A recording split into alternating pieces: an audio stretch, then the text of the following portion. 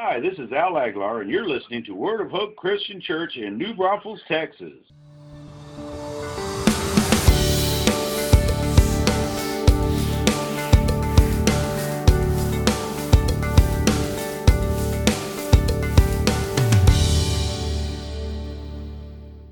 Hi, everyone, and welcome once again. I'm Pastor Tim with Word of Hope Christian Church in New Braunfels, Texas. It's Sunday, July 16th, and this is your Sunday sermon. If you're just joining us for the first time, welcome. Last Sunday, we began a brand new sermon series called Win the Day, and it's based on the best-selling book of the same title by Pastor Mark Batterson.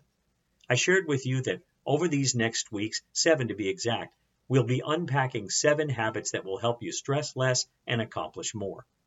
Last Sunday in part 1, it was titled Flip the Script, and the whole idea was that if you want to change your life, you have to change your story. Today is part 2, and it's titled Kiss the Wave, and we'll find out that in order to do that, you have to face your fear, stand your ground, and hold your peace. Are you ready? All right, let's go! Gracious Heavenly Father, Lord God, we just bless you today. Thank you for the privilege we have to gather to hear your word. Lord, I pray that you'll grant us wisdom and understanding. In Jesus' name, and everyone said, Amen and Amen. In the book of Numbers 1 and 2, there's a mention of a man named Nahshon or Nahshon. He's the chieftain of the tribe of Judah. He's the great-great-great-grandfather of King David. He disappears almost as soon as he makes his debut, but Nahshon is credited with saving the nation of Israel by one act of courage. After the exodus out of Egypt, the Israelites are trapped between a rock and a hard place, the Egyptian army and the Red Sea. No one knows what to do. There's no way out. That's when God issues a counterintuitive command. Tell the people of Israel to get moving. Our scripture today is Exodus chapter 14, and you can find those words in verse 15, in fact. The problem was, though, that there was no way forward. According to rabbinic literature, this is when Nahshon steps up. He was the only one among the Israelites to obey the command of Moses to descend into the waters and courageously enter the waves, trusting that the promised miracle would occur and the sea to be parted. Nahshon wades into the Red Sea until he is neck-deep, right up to his nostrils. This is when and how and where the Red Sea splits in half. God is the one who makes a sidewalk through the sea, but it was Nahshon who made the miracle possible. How? By wading into the water. And as a result, look at Psalm 114. It says, The Red Sea saw them coming and hurried out of their way. The water of the Jordan River turned away. Again, that's Psalm 114, verse 3. There's an old axiom that I shared with you last week. If you want to walk on water, you have to get out of the boat. Here's one more along the same lines. If you want God to make a sidewalk through the sea, wade into the water. Most of us spend most of our lives waiting for God to split the Red Sea. Maybe, just maybe, God is waiting for you to get your feet wet. Maybe, just maybe, God is waiting for you to wade into the water. Here's what I know for sure. If you want God to do the super, you've got to do the natural. You have to take a calculated risk. You have to make a defining decision. You have to take a flying leap of faith. That's all it takes for God to make a sidewalk through the sea, but you have to kiss the wave. The first step is always the hardest step. Why? Because you have to overcome the law of inertia by exercising initiative. You have to overcome fear by exercising faith. You have to take the first step before God reveals the second step. That's what Nahshon does. And you have to wade into the water, if necessary, right up to your nostrils. All right, if you have your Bible or Bible app and you haven't already done it, open up to Exodus 14. We're going to read the first 9 verses. Exodus 14, verses 1 through 9, and let's see what's happening. Then the Lord gave these instructions to Moses. Order the Israelites to turn back and camp by Pi-hahiroth between Migdol and the sea. Camp there along the shore across from the Baal-zephon. Then Pharaoh will think the Israelites are confused. They're trapped in the wilderness. And once again, I will harden Pharaoh's heart, and he will chase after you. I have planned this in order to display my glory through Pharaoh and his whole army. After this, the Egyptians will know that I am the Lord. So the Israelites camped there as they were told. When word reached the king of Egypt that the Israelites had fled, Pharaoh and his officials changed their minds. What have we done, letting all these Israelite slaves get away? They asked. So Pharaoh harnessed his chariot and called up his troops. He took with him 600 of Egypt's best chariots along with the rest of the chariots of Egypt, each with its commander. The Lord hardened the heart of Pharaoh, the king of Egypt, so he chased after the people of Israel who had left with fists raised in defiance. the Egyptians chased after them with all the forces in Pharaoh's army, all his horses and chariots, his charioteers, and his troops. The Egyptians caught up with the people of Israel as they were camped beside the shore near Pi-hahiroth, across from Baal-zephon. So the Israelites are now trapped between the Egyptian army and the Red Sea. It seems like a no-win situation, death by sword or death by drowning. Put yourself in their sandals for a second.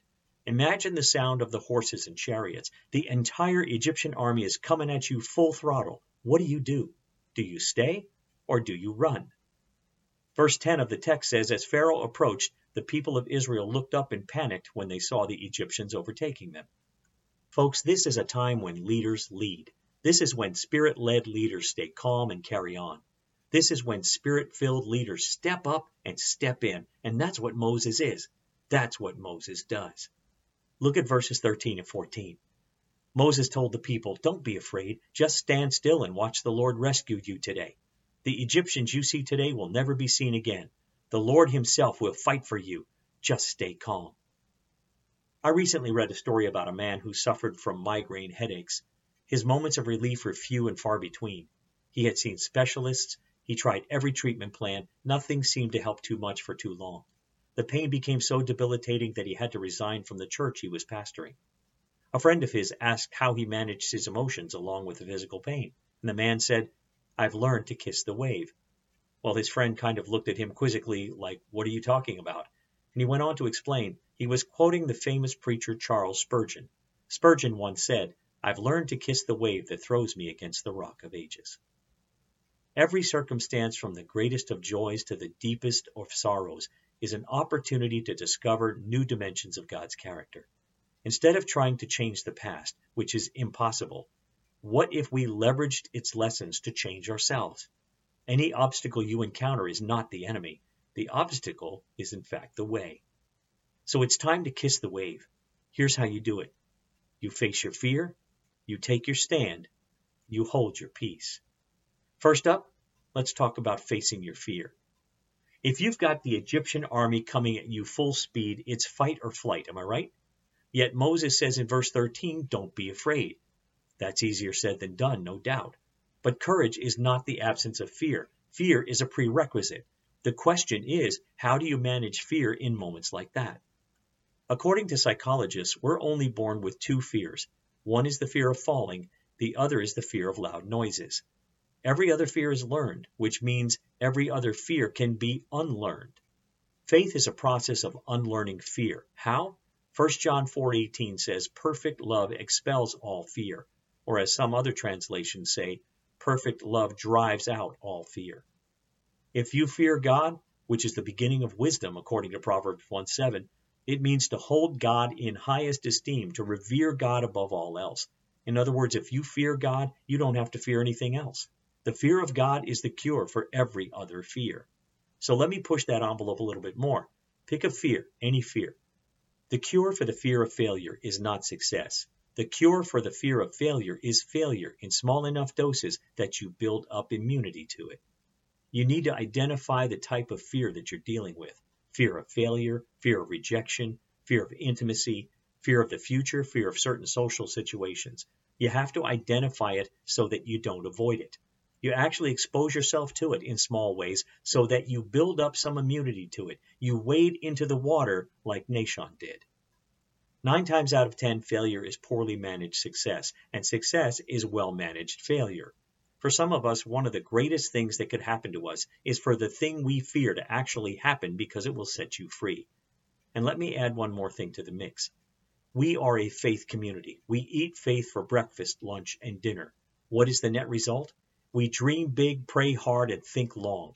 We go after God-sized goals. We elevate and activate each other's faith, and it creates a barrier against fear. One final thought on facing your fear. All of us want a miracle. None of us wants to be in a situation that necessitates a miracle, but you can't have one without the other. Here's the good news. When you experience a setback, you do not take a step back because God is already preparing your comeback. What does God say to Moses in verse 4? He says, I have planned this in order to display my glory. God is going to put his glory on display, beloved, one way or the other. The next step to kiss the wave is to stand your ground.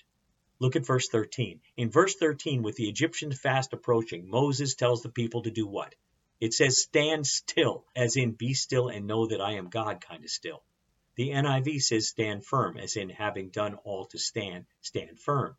The Amplified Bible says take your stand. The Good News Translation says stand your ground. Whichever way you slice it, what is the hardest thing to do if the Egyptian army is coming at you full speed? Yup, you guessed it. The hardest thing to do is stand still. Now there's a scene from the movie Ford versus Ferrari where Carroll Shelby, the race car driver played by Matt Damon, says, there's a point at 7,000 RPMs where everything fades. The machine becomes weightless. It just disappears. All that's left is a body moving through space and time. 7,000 RPMs, that's where you meet it. That's where you feel it. It creeps up on you and it asks you a question, the only question that really matters. Who are you? I have no idea what thoughts are firing across his mind, but the mind of Moses is spinning about 7,000 RPMs.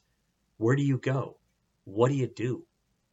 I wonder if he has a flashback to the burning bush. Remember in Exodus 3 verse 11, Moses asked God the question, who am I to appear before Pharaoh? Who am I to lead the people of Israel out of Egypt? Do you remember reading that? I love the way God answers the question by not answering the question Moses asked, but by answering the question Moses should have asked in the next verse, verse 12. God says, I will be with you. That's all we need to know. So it's 7,000 RPMs, and Moses says, stand still. There are moments, my friends, when we discover who we are and who God is. This is so counterintuitive that it ranks right up there with something General Anthony McAuliffe said to American troops when they were surrounded by the enemy at the Battle of the Bulge. He said, men, we have the greatest opportunity ever afforded an army. We can attack in any direction. Now that's called flipping the script. That is kissing the wave. In crisis situations, I go back to ground zero. I go back to the foot of the cross. I make a beeline for the empty tomb. I go back to the promises I stand on, such as, he who began a good work in me is going to carry it to completion. He is watching over his word to perform it. He is working all things together for good. I can do all things through Christ who strengthens me. And I sing songs like Great is Thy Faithfulness, or Jesus loves me, this I know, for the Bible tells me so. I go back to the daily spiritual disciplines. Why? The only ceiling in our intimacy with God and impact on the world is daily spiritual disciplines. I try my best to stay grounded in God's word. I press in and pray through. That's how you stand your ground. Having done all to stand, you stand. You fight one more round. We should all have this core value. If you stay humble and stay hungry, there is nothing God cannot do in you and through you. That's how we stay in our lane. That's how we stay the course. The most underestimated kind of power is staying power. It's long obedience in the same direction. It's the cumulative effect of faith, hope, and love. It's the compound interest in prayer and fasting. On November 31st, 1517, Martin Luther posted his 95 Theses on the door of the Castle Church in Wittenberg, Germany. 4 years later, at the meeting of the Diet, which means Assembly of the Holy Roman Empire, held at Worms, Germany, Luther was told to recant all that he had written. Instead, he said this, my conscience is taken captive by God's word. I cannot and will not recant anything, for to go against conscience is neither right nor safe. Here I stand, I can do no other. We need that kind of moral courage, especially in this cultural moment. How do we kiss the wave? You ground yourself in the Word of God. You anchor yourself to the promises of God. But you also embrace the pain and the suffering. You've got to learn the lesson and cultivate the character. You're probably familiar with the 5 stages of grief: denial, anger, bargaining, depression, and acceptance. Let me add one more to the mix. According to author and expert in grief, David Kessler says there's a 6th stage. It's called meaning. You know, it feels kind of funny quoting German philosopher and existentialist Friedrich Nietzsche on this count, but Nietzsche said, and I quote, he who has a why to live can bear almost any how. Indeed. Lastly, to kiss the wave, you need to hold your peace. There's an ancient tradition practiced in Orthodox churches called passing the peace. It's actually traced back to the Sermon on the Mount. If you're offering a gift and realize you're at odds with someone, go and be reconciled. That's how you counteract racial tension and political polarization. You interrupt the pattern. You love your enemies. You pray for those who persecute you. You bless those who curse you. And when you pass the peace, heaven invades earth. But let me back up a step. It's really hard to pass the peace if you don't learn how to hold your own peace. I mean, let's be honest. A lot of people have lost their peace. 1/3 of Americans struggle with anxiety or depression. How do we get it back? How do we hold your peace when it seems like the world is spinning off its axis, when the train is coming off the rails? As those who follow the Prince of Peace, we stay calm and we carry on. We are people who rebuke the wind and the waves. We say to the storm, peace, be still. We don't take offense. We play offense. We don't react. We proact. How? As grace givers and peacemakers, that's how. And when we do, we shift the atmosphere. How do you hold your peace? One way you do it is by owning your past. If you don't own the past owns you. You cannot change the past, but you can learn from it. Then you can bury it 6 feet deep. I don't know what you need to bury today, my friends, but it's time to kiss the wave. So the message this week is pretty simple, and let me draw this to a close. If you want to kiss the wave, if you want to wade into the water and get in there right up until your nostrils, you have to face your fear. You have to stand your ground. You have to hold your peace. There's nothing easy about those 3 things. They are easier said than done. I love what happens next, though. Look at verse 15 of the text. It says, Then the Lord said to Moses, Why are you crying out to me? Tell the people to get moving. I love that. I'm not sure what step of faith you need to take today, my friends, but I do know this. The first step is the hardest step. You have to overcome the law of inertia by exercising initiative. You have to overcome fear by exercising faith. If you need marriage counseling, it's hard to wade into the water. If it's losing weight, it's hard to wade into the water. If you're training for a marathon, it's hard to wade into the water. If it's resolving conflict, it's hard to wade into the water. The first step is always the hardest step. But if you want God to do the super, you have to do the natural. If you want God to make a sidewalk through the sea, you have to wade into the water and kiss the wave. There are 2 kinds of people in the world, plotters and plodders. I better spell the difference for you. Plotters is with 2 T's. Plodders is with 2 D's. Plotters are those who see the far-off future. They have vision beyond their resources. They set God-sized goals. They dream the unthinkable and attempt the impossible. I admire plotters with 2 T's, but I'll tell you who I admire even more. It's the plodders with 2 D's. These are the people who get up every morning and win the day. They stay humble. They stay hungry. They stay in their lane and they stay the course. Remember Nahshon?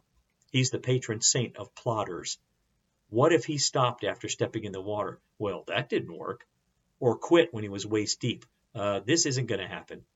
What if he had stopped when the water reached his chin? Well, that was a waste of time and energy. We quit too soon. We give up too easily. Come on, church. As Hebrews 12:2 says, let's keep our eyes on Jesus, the champion who initiates and perfects our faith. Because of the joy awaiting him, he endured the cross, disregarding its shame. Now he is seated in the place of honor beside God's throne. In other words, Jesus kissed the wave for you and for me.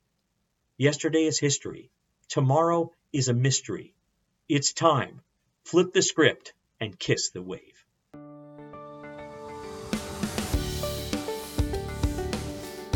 Thanks for listening.